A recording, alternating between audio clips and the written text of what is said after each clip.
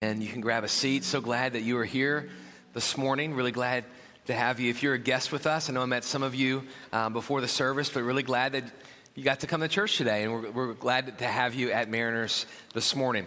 So we are in this series on the 7 deadly sins, and we're going to talk about something I have never, ever preached about or taught through before, and that is a better way for us to view our bodies. So we're looking at these 7 vices. So you don't even have to be a Christian to believe in this list, commonly known as the 7 deadly sins. Even people who are not religious say, and these things can mess your life up. They can ruin peace from your life and joy from your life. And we're going to look today at what is commonly called gluttony, which is when we make our stomachs or what we consume our ultimate place of finding our hope. And this is a challenging subject because we live in a very tough time for this. We live in a moment that is filled with a lot of paradox around this. We live in a moment where, in some regards, our culture consumes more and more food, that we face this convenience and it's always there. That's true. But on the other side, there is a fitness boom in our culture. So it's like, which one's true? Well, you know, a paradox is when two things that seem conflicting are both true at the same time. So we are in this paradoxical moment in terms of how we view our bodies. And a way to illustrate that would be to remind you of 2 competitions that are both aired on the same station, ESPN. On one hand, you have the Nathan's hot dog eating competition. And for the last many years, Joey Chestnut is the guy who typically wins. He won again this last year. He downed 71 hot dogs in 10 minutes, bun included. 71 hot dogs. I could maybe do 4 if my life depended on it. He went 71 hot dogs in 10 minutes. 25 years ago, when the competition first began, it only took 20 hot dogs to win. Now it takes 71 in 10 minutes. So on one side, it pictures this overconsumption that we have in our culture, but yet also on ESPN is the CrossFit Games, in which people compete and they care for their bodies so much, and they compete to be the winner and win prizes of the CrossFit Games. And so both are happening in our culture. So on this side, we are consuming more, and all doctors agree that the lack of health in our culture is a problem. Researchers debate what the culprit is. Some say it's convenience, that you can have food delivered to your house or food delivered to your place of work now. It's just easier to eat more. Others point to longer work hours, so we sit at desk longer and we have less time to exercise. Some point to how cheap we can eat here in the U.S. compared to other countries in terms of income per price of food ratio, and others look at the portion sizes. So Penn State University did this massive study and said, here's what has happened to portion sizes. Look at 1960, the average French fry at a fast food restaurant was 2.4 ounces compared to today, and it's 6 ounces. And so we just eat more. It's just more convenient. And so on one side, there is this consumption of food, but yet on the other side, we exercise more. We care more about health in our culture. Gym memberships in the last several decades. Look at 1988, there were 19.5 million Americans that had a gym membership. And in 2018, that number is now 62.5 million people have a gym membership. When I was growing up in high school and I wanted to work out at the gym, there was one gym in my community. And it had 3 benches and some bars. And that's pretty much all you had. Now there's boutique fitness centers, 24-hour fitness centers with massages and protein shakes. There's online fitness. There's streaming fitness services. There's CrossFit boxes and hot yoga boxes. I mean, there's just tons of fitness options. And so we live in this paradoxical moment where we can consume more, but we also have pressure to take care of our bodies. And so all of this can confront us with, we feel a lot of guilt sometimes over our bodies. We struggle with how we look. Most of us aren't satisfied with our bodies. Tina Fey recently, in her book, Bossy Pants, talks about the struggle that women will feel with their bodies. She said this, now every girl, this is about this paradoxical moment we're in and the pressure we have about our bodies. She said, every girl is expected to have Caucasian blue eyes, full Spanish lips, a classic button nose, hairless Asian skin with a California tan, a Jamaican dance hall booty, long Swedish legs, small Japanese feet, the abs of a gym owner, the hips of a 9-year-old boy, and the arms of Michelle Obama. That is a lot of pressure and impossible to live up to. Teenagers in the room, this is what is said often of teenagers, and it's tragic that there's so much pressure to post the perfect picture on Insta that you will take, research says, 20 to 30 photos before you actually post one.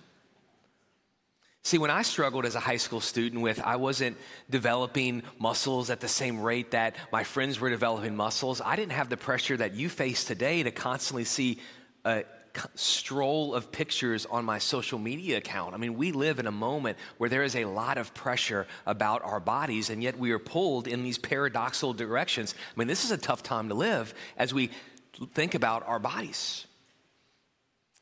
Dove did a research study and concluded that only 4% of people are satisfied with their bodies. Only 4%. They all live in Orange County, but only 4% of people. It's not true. Because even people who you think love their bodies struggle at times with their bodies. The New York Times did a study and an article about how we talk badly and poorly about our own bodies. And they said as we age, we move from what they called fat talk to old talk. That when we're younger, it's like, am I fat? Does this make me look fat? I feel like I'm fat. I'm fat. Why am I fat? There's fat talk. But then as we age, we replace fat talk with old talk. Do I look old? I feel like I'm looking old. This is older. Do I look old? That fat talk becomes old talk. In other words, we just struggle. We struggle through our lives with how we are to look at our bodies. And so this paradoxical moment that we're in actually pulls us into this struggle. And today we're going to talk about gluttony and a better way to live. Now, some of you are jacked. You're like, yes, finally, we're talking about gluttony at church. Boom, you're the fitness guy. I mean, you have like the six-pack and you're jacked that you're at church and we're talking about gluttony. You're like, get rid of the donut table. Let's do boot camp right after the 11:30 service. That's what I'm talking about. You were like the fitness guy, right? But before you get too excited, before you're like, boom, finally, that's my pastor right there. He's hitting it. Before you get too excited, understand that we're going to look at a broader view of gluttony, that it's not only what we consume, that you can actually also be gluttonous when you're focused so much on your body that you're constantly consuming gym reps and protein powder and selfies of your biceps, that in the same way you're focused on your body. It's an over-focus on your body. So gluttony, as we look at it today, this is how it's going to be defined. It's when we take our eyes off Christ and we put our eyes on something else in our bodies. We either make our stomach our God or we make our bodies our God. C.S. Lewis, in his classic work, The Screwtape Letters, he says there's two types of gluttony. There is gluttony of excess, and there's gluttony of delicacy. So sometimes we only think gluttony of excess, overeating, abusing food, abusing alcohol, eating too much, drinking too much, gluttony of excess. But he says there's also this gluttony of delicacy where you're still so consumed about food and you're not even enjoyable to go out to dinner with because you're constantly peppering the server with questions about what you're about to eat. Hey, I'm filling out my app. I need to know where this was sourced from and how many grams of protein are before I order this breast of chicken. I need to know exactly what it is before I order this. That could be gluttony of delicacy when you're over-consumed with food still. So in this paradoxical moment, let me tell you what we're going to talk about. There's two extremes that we want to avoid. One is body abuse, where we abuse this one gift of a body the Lord has given us. We want to avoid body abuse. But the other is body adoration, where we make our bodies the sole focus of our life. We don't want to commit body worship or body adoration. Now, some of you are like, well, I've never done that. I mean, I've never gotten out of the shower, looked in front of the mirror and been like, I exalt thee. I mean, I've not done that. I've not done that. I've not sung how great is my bod. I've never done that. I've not done that. But if you constantly think about your body, if you're constantly thinking about it, that's exactly what you're doing. And neither body abuse nor body adoration are going to satisfy you. So we're going to look at two passages of Scripture. Listen, man, I have prepared this more time on this message than most messages that I've ever taught here. And here's why. In this moment where there is a lot of pressure because of this paradox that we're in, I don't want you to show up at church this weekend and walk out with more of a burden because you heard a sermon today. And so understand where I'm taking you on a journey over the next couple moments is at the end, you're going to see what God says about your body. And what I hope happens, what my prayer for you this whole week has been, is that as you walk out here in a couple moments, that there's going to be liberation for you and joy for you in how God views your body. Not that pressure for you is going to increase, but that pressure in this moment is actually going to decrease. So we're going to look at two passages, both written by the Apostle Paul when he speaks about your body. One is to the church at Philippi and one's to the church at Corinth. So look with me, Philippians chapter 3 is the first passage. And the Apostle Paul says this, "For I have often told you, and I now say again with tears, that many live as enemies of the cross of Christ. Their end is destruction." And here's a great statement about gluttony. "Their God is their stomach." So gluttony can either be your stomach is your God or your body is your God. Their God is their stomach. And does this make life good for them? Does this make life happy for them? No. Notice the next statement. Their glory is in their shame. So it actually brings shame. They are focused on earthly things, but our citizenship is in heaven. So as Christians, we should be different. Our citizenship is in heaven, and we eagerly wait for a Savior from there, the Lord Jesus Christ. He will transform the body of our humble condition into the likeness of his glorious body by the power that enables him to subject everything to himself. So the body you have now is limited in some way.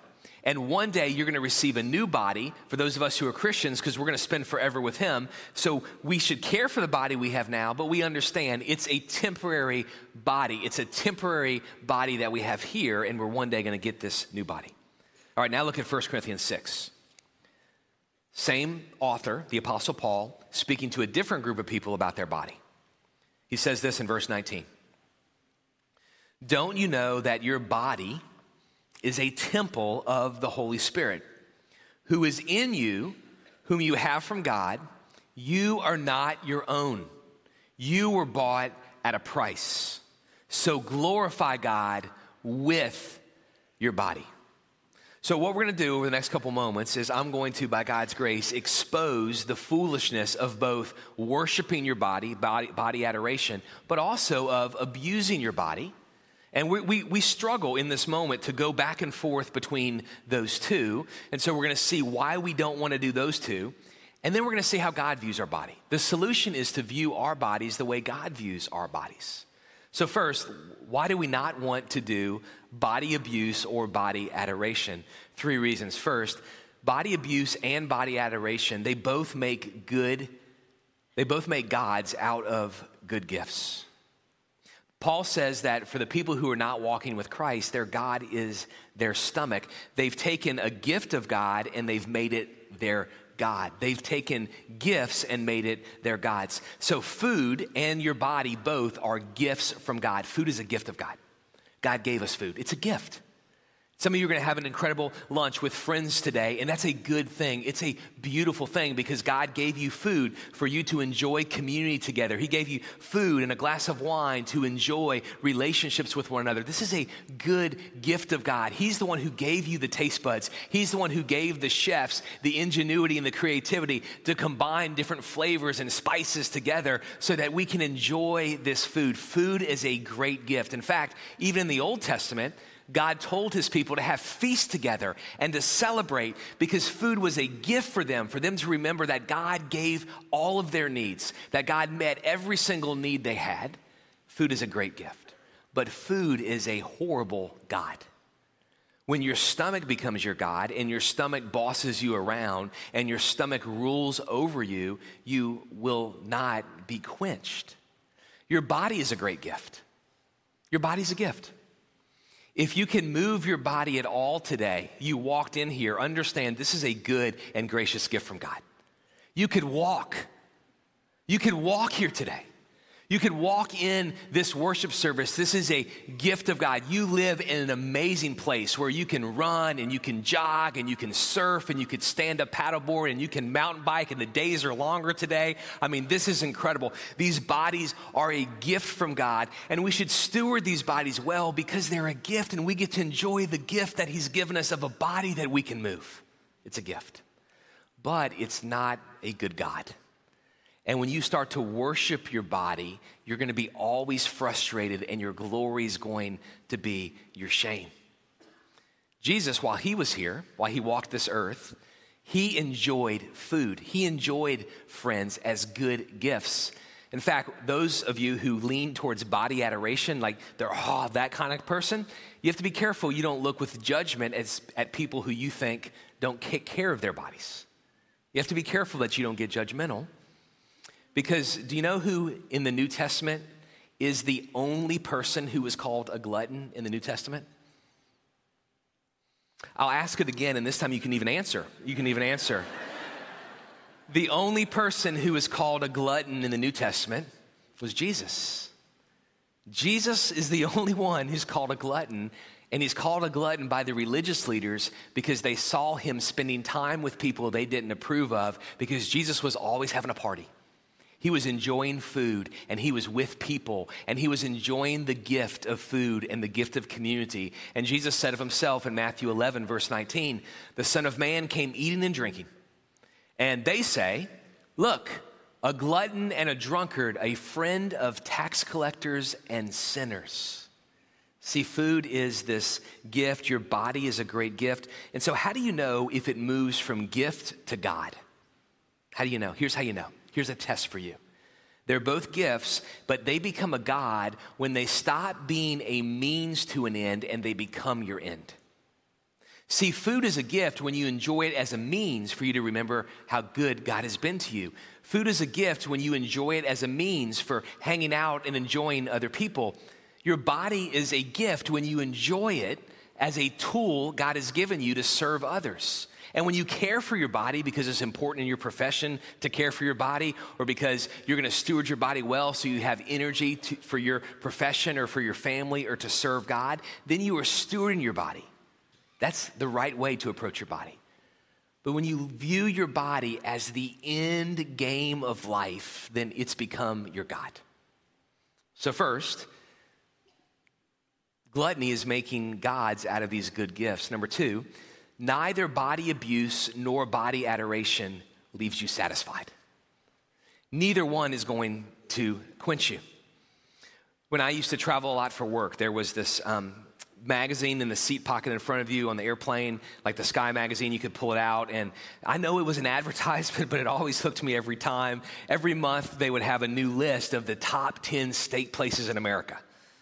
And I'd be like, oh, yeah, I want to see. And I would look at the cities that they are, New Orleans or Austin or Chicago or LA, whatever city. And I would look at my calendar and see if I was speaking in any of these places, or if I was going to be in any of these places for work, or if Kay and I were going to be in these places. And I want to have the best. I want the best steak. I mean, I like steak, so I want the best one. And I would go to these restaurants, and at the end of the meal, I still would need to eat again the next day. It just doesn't ultimately quench. And if you lean towards body adoration, you're never going to stand in front of the mirror one day and be like, it is finished. It is finished. The work has been done. It's complete. There's always going to be another goal. If you hit your BMI goal, there's going to be another BMI goal. If you hit your fat percentage goal, there's going to be another goal. If you hit your bench press goal, there is another goal. They're never going to fully satisfy you. A couple years ago, there was a movie starring George Clooney that came out called Up in the Air. And in that film, his goal, he was a glutton for miles, for air miles. And other people thought it was a bit odd. One of his colleagues was like, okay, you want to get 10 million miles, but why? Why do you want 10 million miles? What's the other end? Surely that's a means to another end. And he corrects her during a lunch conversation and says, no, you don't understand. 10 million miles is the goal. It's the end. I want 10 million miles. Why do you want 10 million miles? Because more people have walked on the moon than have gotten 10 million air sky miles. I want 10 million miles. That is the goal. What do you get when you get it? Well, the captain comes and meets you, and you are one of only 7 people who have ever done it. I want 10 million air miles. So he reorients his whole life around this goal. All the food vouchers he eats or doesn't eat are to help him get more miles. He plans trips for his work to get this goal. Everything is about getting 10 million miles. And I thought the scene when he actually gets his 10 million miles was so well put together. And I don't know if the producers or directors meant to do this, but it's a very spiritual scene for me. Because as I'm watching the movie, I'm like, that's exactly what happens in my heart when I get a goal other than Jesus. It doesn't end up satisfying. It doesn't end up quenching. So I want you to take a look at the scene, and I want you to see how what happens when he gets his goal, how he's so unquenched. Take a look. Ladies and gentlemen, we have a special announcement to make.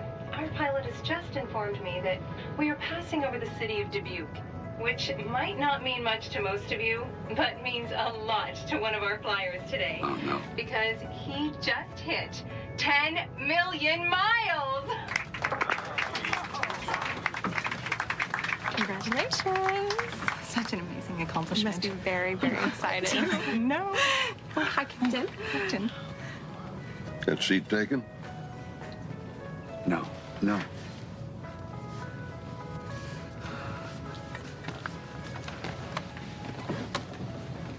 You're the youngest yet to hit 10 mil. Don't know where you found the time. I don't know. We really appreciate your loyalty. You know how many times I thought about this moment? Played out the conversation that you and I would have right here. Really? What did you want to say?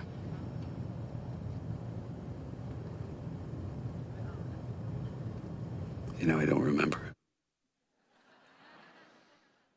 Do you see the lack of satisfaction in his eyes?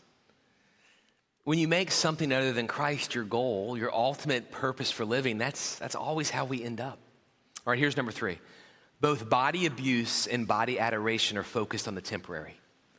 When you abuse your body with too much food, too much drink, and you abuse your body, you are focused on the temporary. You are thinking only about this meal or only about this moment. And you're not thinking about the long-term implications for your health. You're not thinking about people taking care of you. You're not thinking about the next decade of your life. But when you commit body worship or body adoration, you're also focused on the temporary because you're not going to live in this body forever. Gravity and time are catching up with all of us at all the time. And so both are focused only on the temporary. So what's the solution? How do we view our bodies? There was a study done by Biola, some psychologists at Biola, that I thought was fascinating as I read the abstract. They interviewed 2 groups of Christians. So they would put all of us who are Christians into 2 categories in this room, okay? You see which category you're in. They put Christians in category 1 who view their faith as separate from their body. In other words, I love Jesus, but I don't really think about my body being connected to my faith. I'm a Christian, but being a Christian isn't about my body. Being a Christian is only about my heart, my soul, and that's what loves Jesus, but I don't really think about my body. Then there was another group of Christians that, yes, they love Jesus, but they viewed their body as connected to their faith. As because I'm a Christian, I should view my body differently. This group who understood or viewed their body through the lens of their faith were much happier with their bodies, were much more satisfied with a body image, and had a much more positive outlook on how they approached their bodies. And so we want to be this type of Christian. We want to see our bodies through the lens of our faith. In other words, we want to see what God says about our bodies. So in the next couple of moments, I'm going to speak over you what the scripture says God thinks about your body. And so this is the solution to view your body this way. Number one, hear this. If you're one of the 96% who isn't satisfied with your body, listen to what the scripture says. You were knit together by God. The scripture says in Psalm 139, verse 13 and 14, this is David speaking to God. It was you who created my inward parts. You knit me together in my mother's womb. I will praise you because I have been remarkably and wondrously made. David says, God, you fashioned me together while I was in my mother's womb. Now, this is fascinating because when you read the scripture, we understand that when God created the heavens and the earth, he spoke them into existence. When he separated day from night, he spoke that into existence. When he created the land and the sea, he spoke and they were. When he created the stars, he spoke and they were. When he created the animals for the land and for the fish for the sea, he spoke and it was. But when he created you, he took his time and he fashioned you and he knit you together over a period of months while you were in your mother's womb. He didn't just speak you into existence. You are his masterpiece, his handiwork. He crafted you together with great intentionality and great intensity. He formed you while you were in your mother's womb. So don't speak poorly of your own body because you are created in the image of God and he crafted you together. He crafted you. This is encouraging news.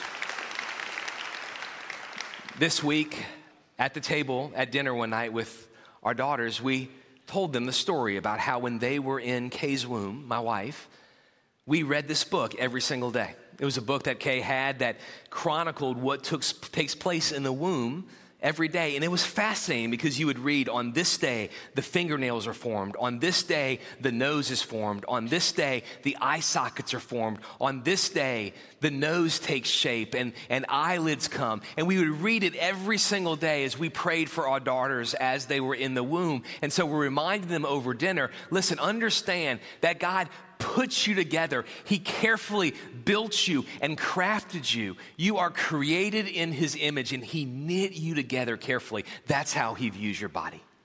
So look at your hand right now. Just look at your hand. Understand, look even at the lines on your hand, that he drew those lines on your hand while you were in your mother's womb. Some of you have struggled with guilt because you thought or you were told you were an accident, but you were no accident.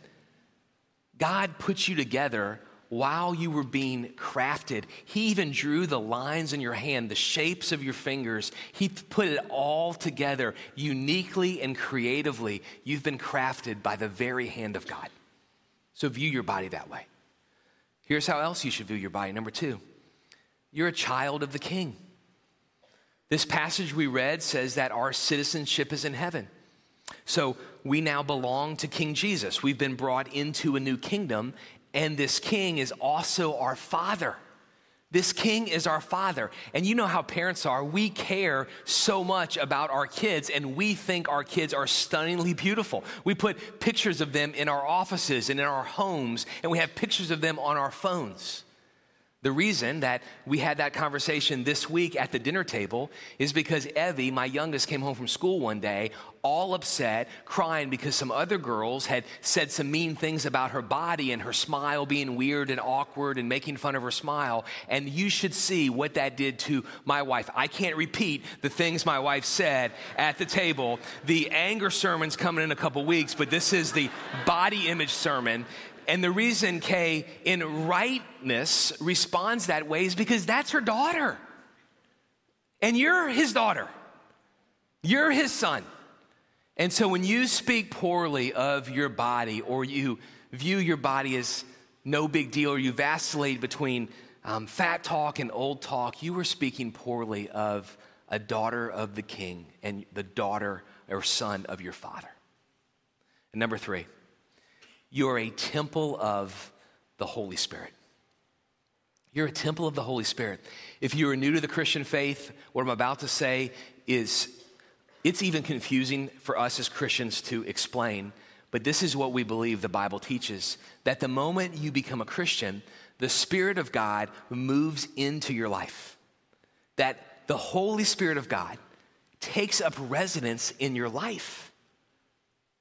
Which means if you speak poorly of your body, you're saying to God, you don't like where he lives. You don't like his house. You don't like where he chose to stay. Because God has moved into your life. You've heard the term before, sacrilegious. The definition of sacrilegious is to treat what is sacred as if it's common or ordinary. To treat what is sacred as if it's common. Your body is sacred because you were crafted in the image of God. He views you as his son or his daughter. He's made you his son or daughter, and he's moved in. Your body is sacred. And so to not view your body as sacred is sacrilegious. Let me give you an extreme illustration, and hang with me to the end because some of you are going to be like, I can't even believe my preacher's saying this. So hang with me. Junior year of high school. This is before I became a Christian. I don't think any of the guys that I did this with were Christians, but one night we were all sitting around and we were smoking weed. And we ran out of rolling paper. So we still had weed, but we didn't have any more rolling papers. And so I thought we were done. All the other guys thought we were done. There's more weed to roll, but we don't have the rolling papers to roll it in. So one of the buddies gets up and says, dude, I got an idea. And he goes into a room and he comes back with a Bible. Hang with me. Now just remember the that just happened. Just remember that because it's going to make a point in a moment. And he says, hey man, I got an idea. I heard you can do this. You can, the pages in a Bible are super thin. We can rip pages out of the Bible and use the pages from the Bible as our rolling paper. Everybody in the room, again, guys that aren't Christians, are like, bro, ain't no way we're doing that. Get out now. I don't want to get struck dead by lightning. Bro, we're not taking pages from a Bible and rolling weed in that thing. We are not taking pages from a Bible and rolling a joint with pages from the Bible. That's crazy, bro. Get out of this house. Everybody said, that's sacrilegious. Taking something, even you don't even have to be a Christian to view this as a sacred book. Taking something that's sacred and using it for something that is common.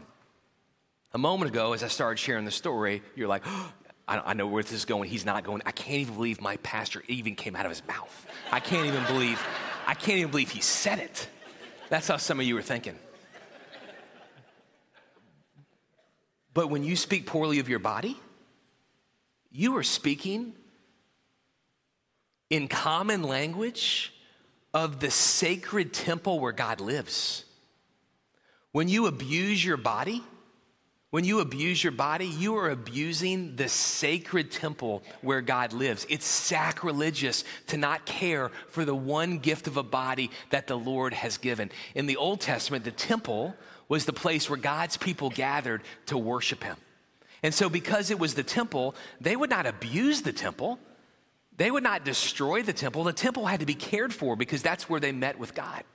But they also wouldn't adore the temple. They wouldn't bow down before the temple. They wouldn't have bowed down and kissed the temple. The temple was a tool for them to worship God. So they wouldn't adore the temple and they wouldn't abuse the temple. They would honor the temple and treat the temple with the sacred perspective that it needs to be treated because that's where God and man met. Understand that your body is a temple of the Spirit, that the Spirit of God has moved into your life, and it's sacrilegious to either adore the temple or to abuse the temple. Your body is a temple of the Spirit. And what I wanted that illustration to do is just as much as it recoiled in you to hear someone treat the scripture that way, I want you to view your body that way because God's moved in. Because God has moved in to your body. We're never going to stand in front of the mirror and say, it is finished. But on the cross, Jesus, as he died, looked at you, the one that he would craft while you were in your mother's womb. And he loved you and he pursued you. And as he died for you on the cross, he yelled out, it is finished. I am securing her salvation. I am securing his forgiveness. She's mine. He's mine. I am creating her. I'm making her my son and daughter, and I'm moving into his life. That's how God views your body. So what's the better way to live? It's not to abuse. It's not to adore, but it's to honor God with our bodies. So we're going to close by reading this scripture together before we sing. And I pray that this scripture will get deep into our hearts. Will you stand with me and read it? I'll start us. 1 Corinthians 6, 19 and 20. I start, you join. Don't you know that your body is a temple of the Holy Spirit who is in you, whom you have from God? You are not your own, for you were bought at a price. So glorify God with your body. You were not your own. You were bought at a price. How much does God care for you? How much does he love you? It was not with perishable things, such as silver or gold, that we were redeemed from the empty way of life that was handed down to us by our forefathers, but with the precious blood of Christ, the Lamb without blemish or defect. 1 Peter 1:18. How much did he want you? He paid for you with his blood. He purchased you and bought you with his sacrifice. So because of that, notice the verse.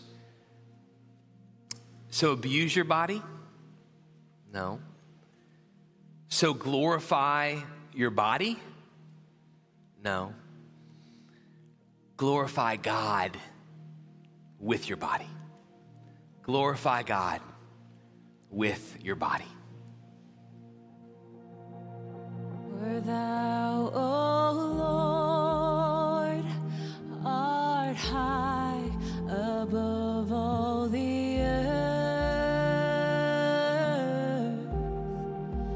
Thou art exalted far above all gods. For thou, O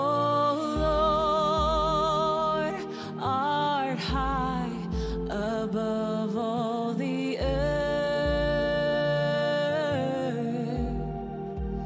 Thou art exalted far above all gods. Every hand lifted, let's glorify the Father.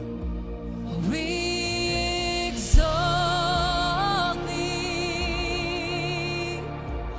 We exalt thee. We exalt thee.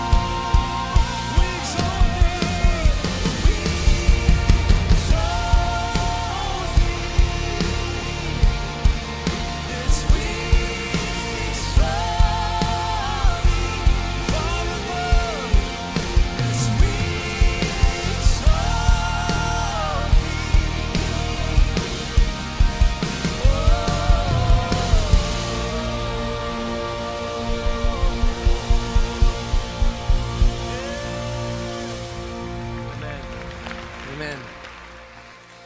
If there's anything going on in your life that we can pray with you about, we have a team of people right by those lights that would love to pray with you. We know we're stirring up issues in this series that we're talking about, so don't leave. If there's something that you need prayer for, whether a decision or a challenge in your life, we'd love to pray with you.